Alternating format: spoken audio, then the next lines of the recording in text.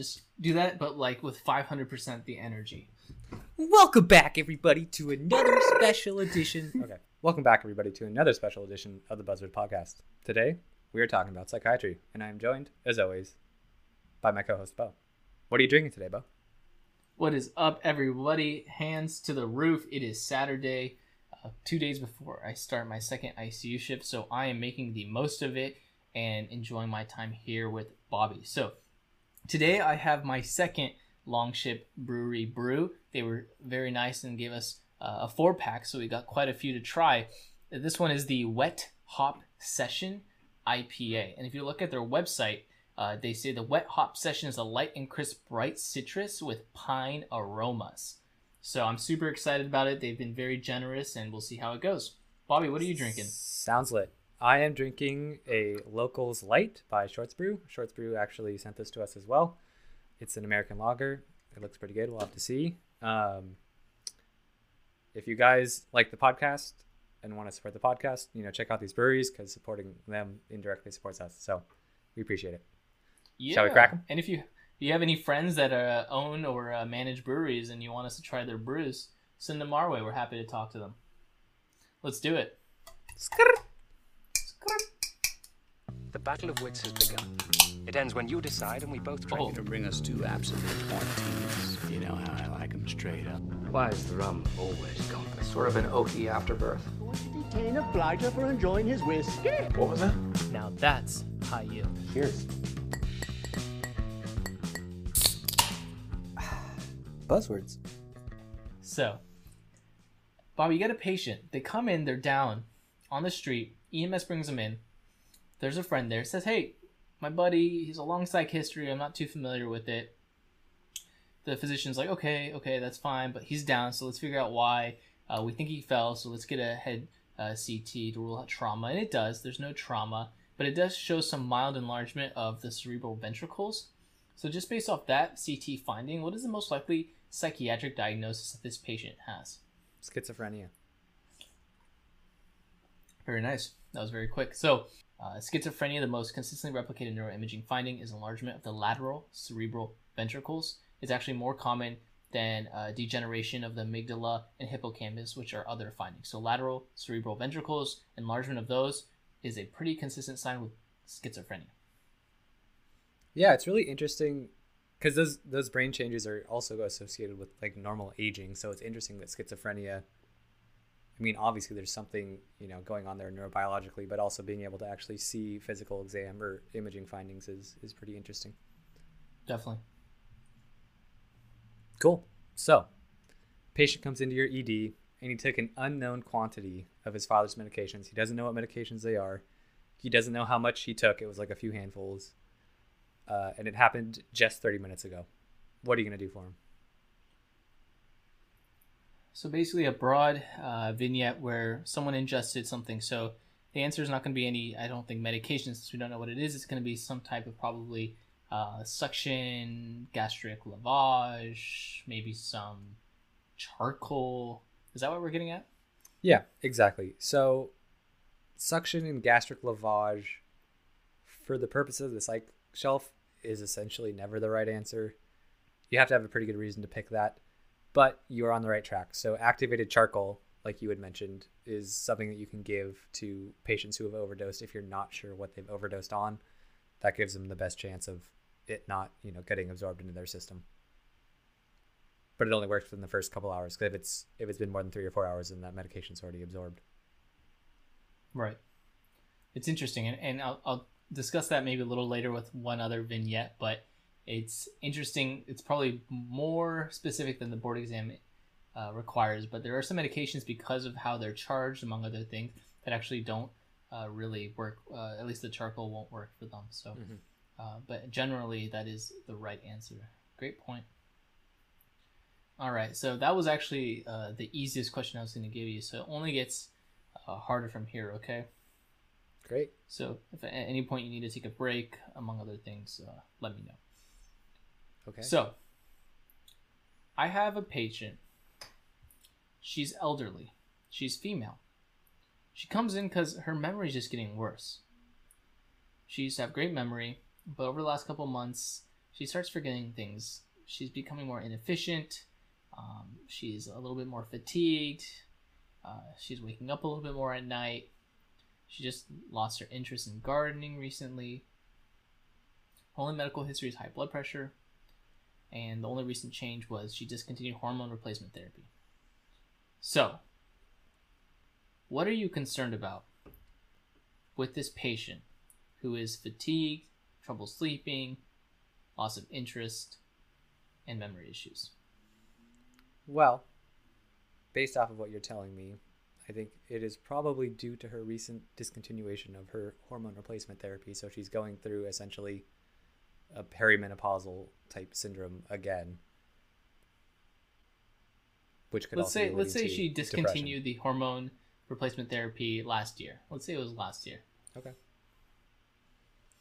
So, in any elderly person who's having memory issues, the most obvious thing that people start thinking about is dementia, but there's a lot of conditions, both, medical and also psychiatric, that can mask or present themselves kind of as a similar dementia type picture. I mean, the memory loss, the early awakening, loss of interest in activities makes me think of depression, probably. Right. So, let's say before we diagnose her with depression, we need to rule some other reasons out that someone might have memory loss or symptoms of dementia. Any labs that you'd want to check on her? Yes. So, the kind of quote unquote reversible causes of dementia are, first things first would be thyroid, and then certain vitamins can also cause it. So I believe it's B12, B6, and then B1 are the three that you have to check from a vitamin standpoint. And then there are a few other causes of reversible dementia that I'm not remembering off the top of my head. So let me ask you another question. That was all correct. I'm just going to go down this rabbit hole of dementia and essentially pseudo-dementia as well. Mm-hmm. So she had a history of hypertension. What in the vignette would have had you lean towards more of a vascular etiology? If I was worried about a vascular dementia, I would think that there would be more of a stepwise decline. From what you kind of told me, all these symptoms kind of happened all at once. Usually with vascular dementia, there'll be some signs of a stroke or a TIA, or a sudden change and gradual loss of function as different regions of the brain get, slowly infarcted over time. Perfect. And let's say you got imaging for this lady and you saw some hydrocephalus, but her pressure was fine. What other symptoms would you want to seek out to confirm that diagnosis? Well, if you were worried about normal pressure hydrocephalus, the classic triad is, and I don't know that this is appropriate to say anymore, but wacky, wobbly, and wet. So the wackiness is dementia symptoms. Wobbling is I believe it's a wide stepping kind of shuffling gait with gait instability. And I think it's there's a word for it. There's I believe it's a magnetic gait, where it's kind of their feet are stuck to the ground. And then wet, which is urinary incontinence due to stretching of the, I believe it's the corona radiata fibers. Yep, exactly. Fantastic. Well, I'm going to have to drink because you have gotten everything correct. The last couple of points that I want to explain for the listener is that this patient came in, obviously deteriorating memory.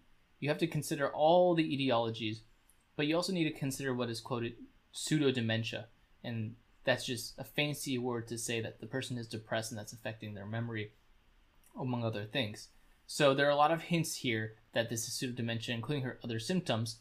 One big hint for these patients actually is that they're actually concerned about their memory loss. I don't know if you've ever met someone with Alzheimer's, but these patients with Alzheimer's, which is the number one etiology of dementia, these patients typically are not super concerned with their memory loss, or they at least downplay the degree of memory loss. I personally have a grandmother who's battled Alzheimer's dementia, and she denied it until essentially the end. She never really acknowledged that she had memory loss, and I feel like that's a quite common thing with them. So in this case, the patient comes in distressed about her memory loss. That actually can point you towards more of a depression or pseudo-dementia point. The last thing I want to say is that we always have to think about Parkinson's with dementia and with pseudo dementia.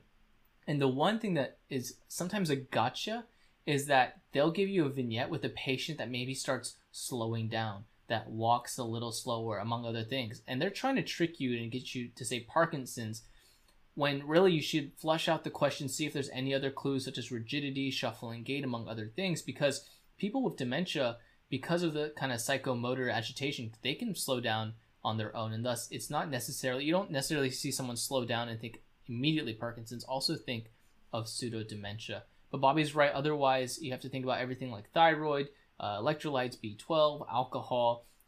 If I told you about her head, you would want to know about CT scans, subdurals, among other things.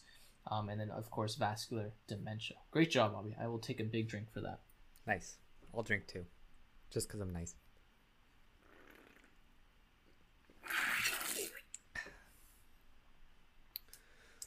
Okay. So, you have a patient come in to your sleep study clinic. And he mentions offhandedly, he's just there for a sleep study. His doctor didn't really say, didn't give you a good consult, so you're not actually sure why this guy's getting a sleep study. But he tells you he has depression.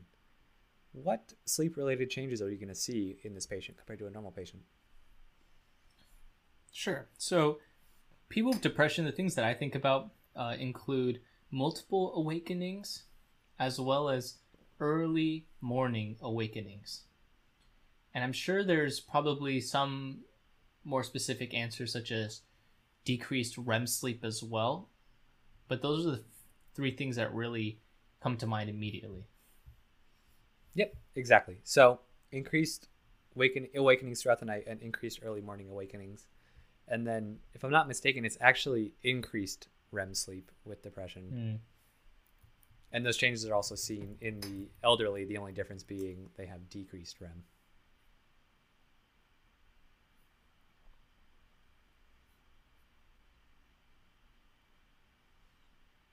And that's, I believe, part of the theory as to why people with depression sometimes feel tired all the time or feel the need to sleep a lot, because while REM sleep is important for your brain health, it isn't actually what's making you feel well rested. It's the other stages of sleep that, like the other, N3, N4, that help contribute to, restfulness.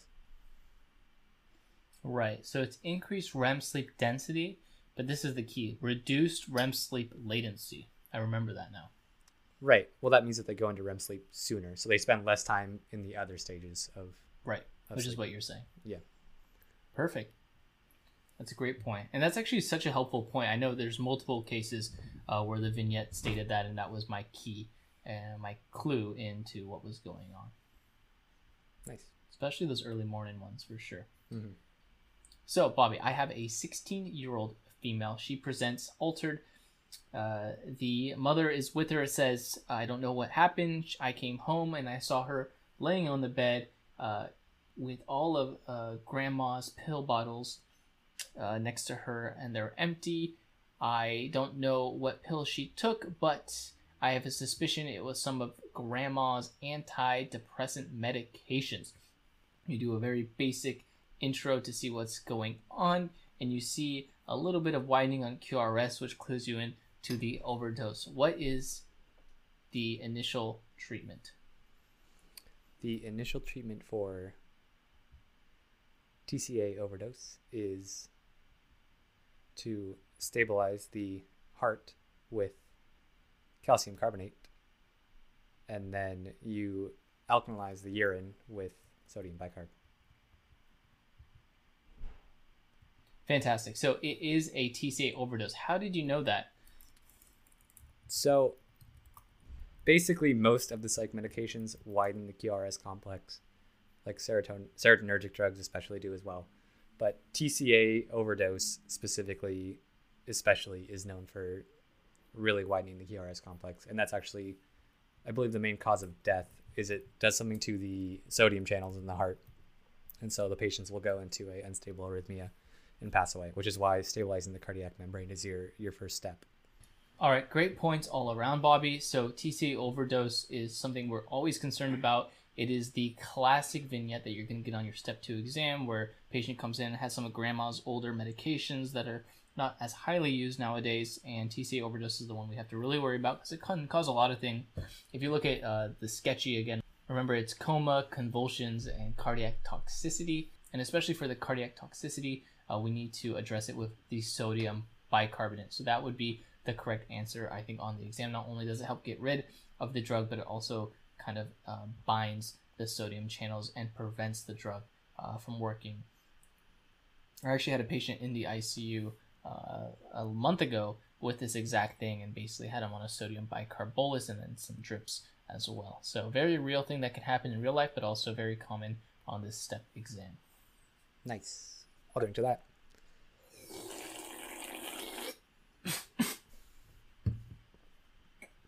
A little aspiration? I'll definitely drink to that.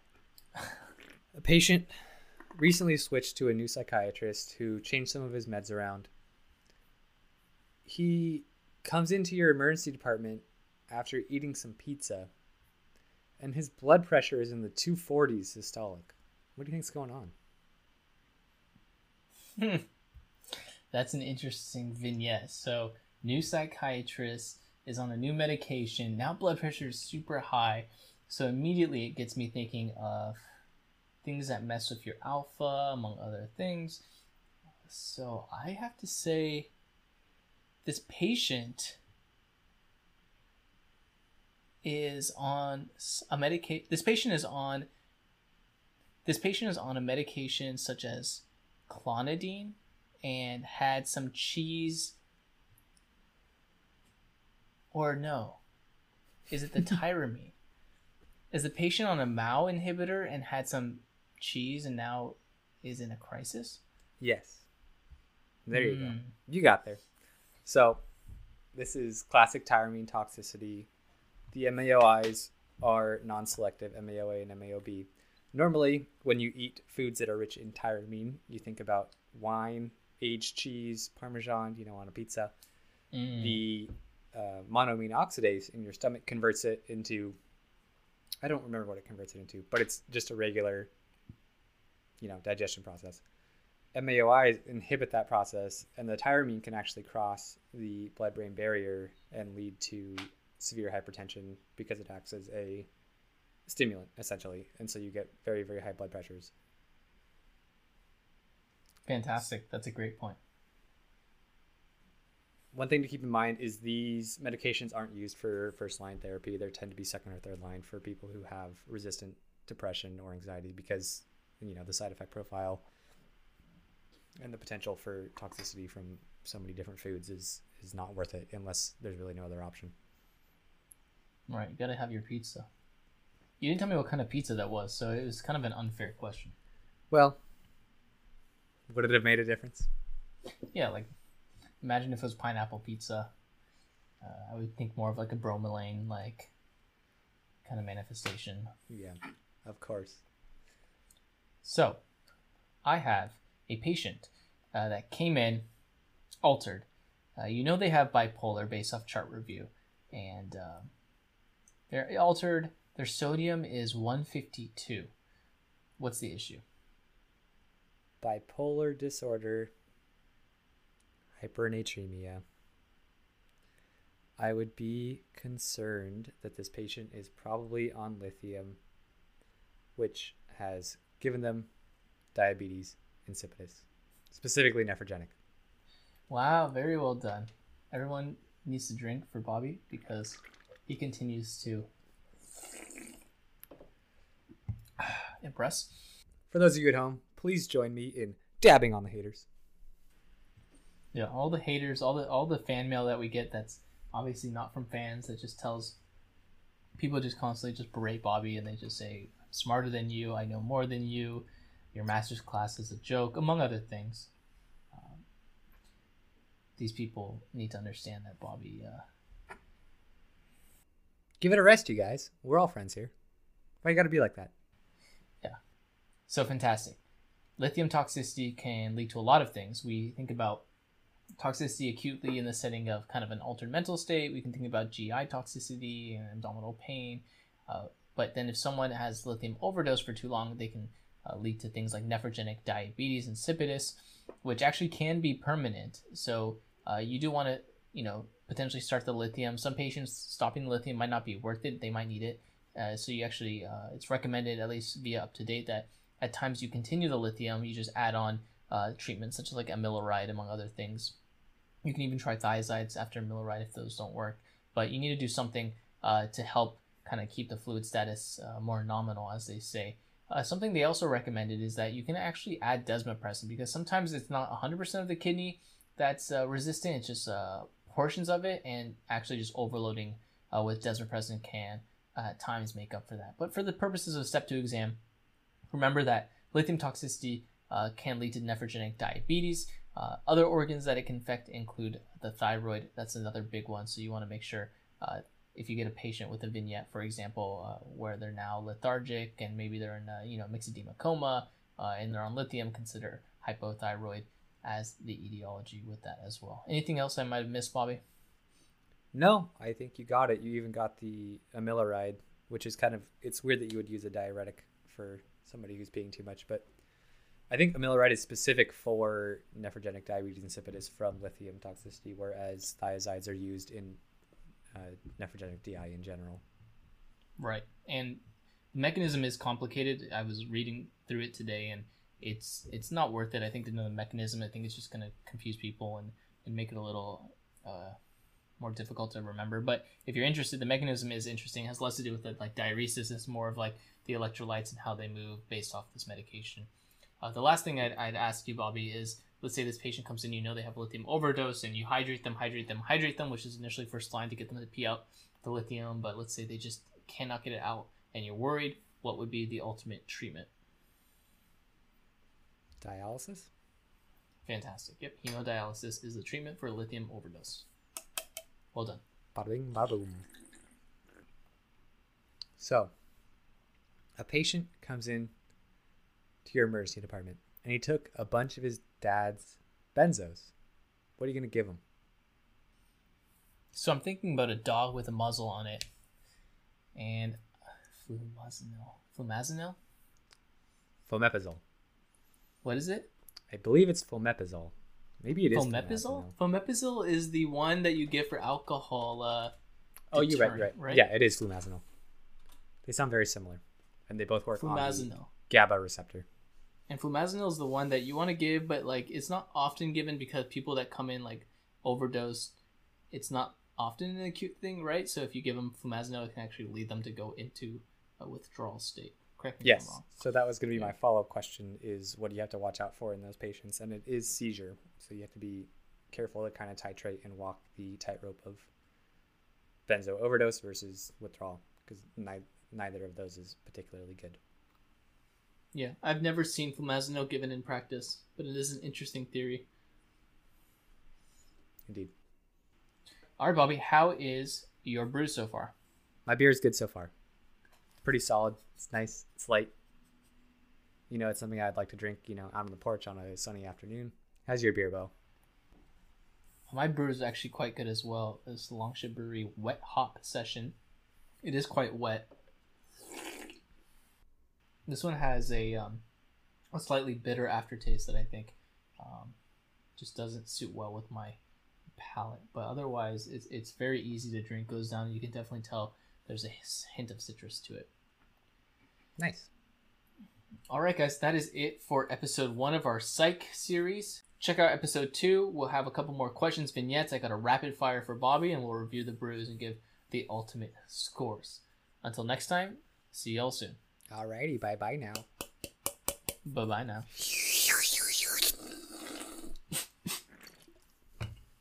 Wow, what's wrong with him? Where to start?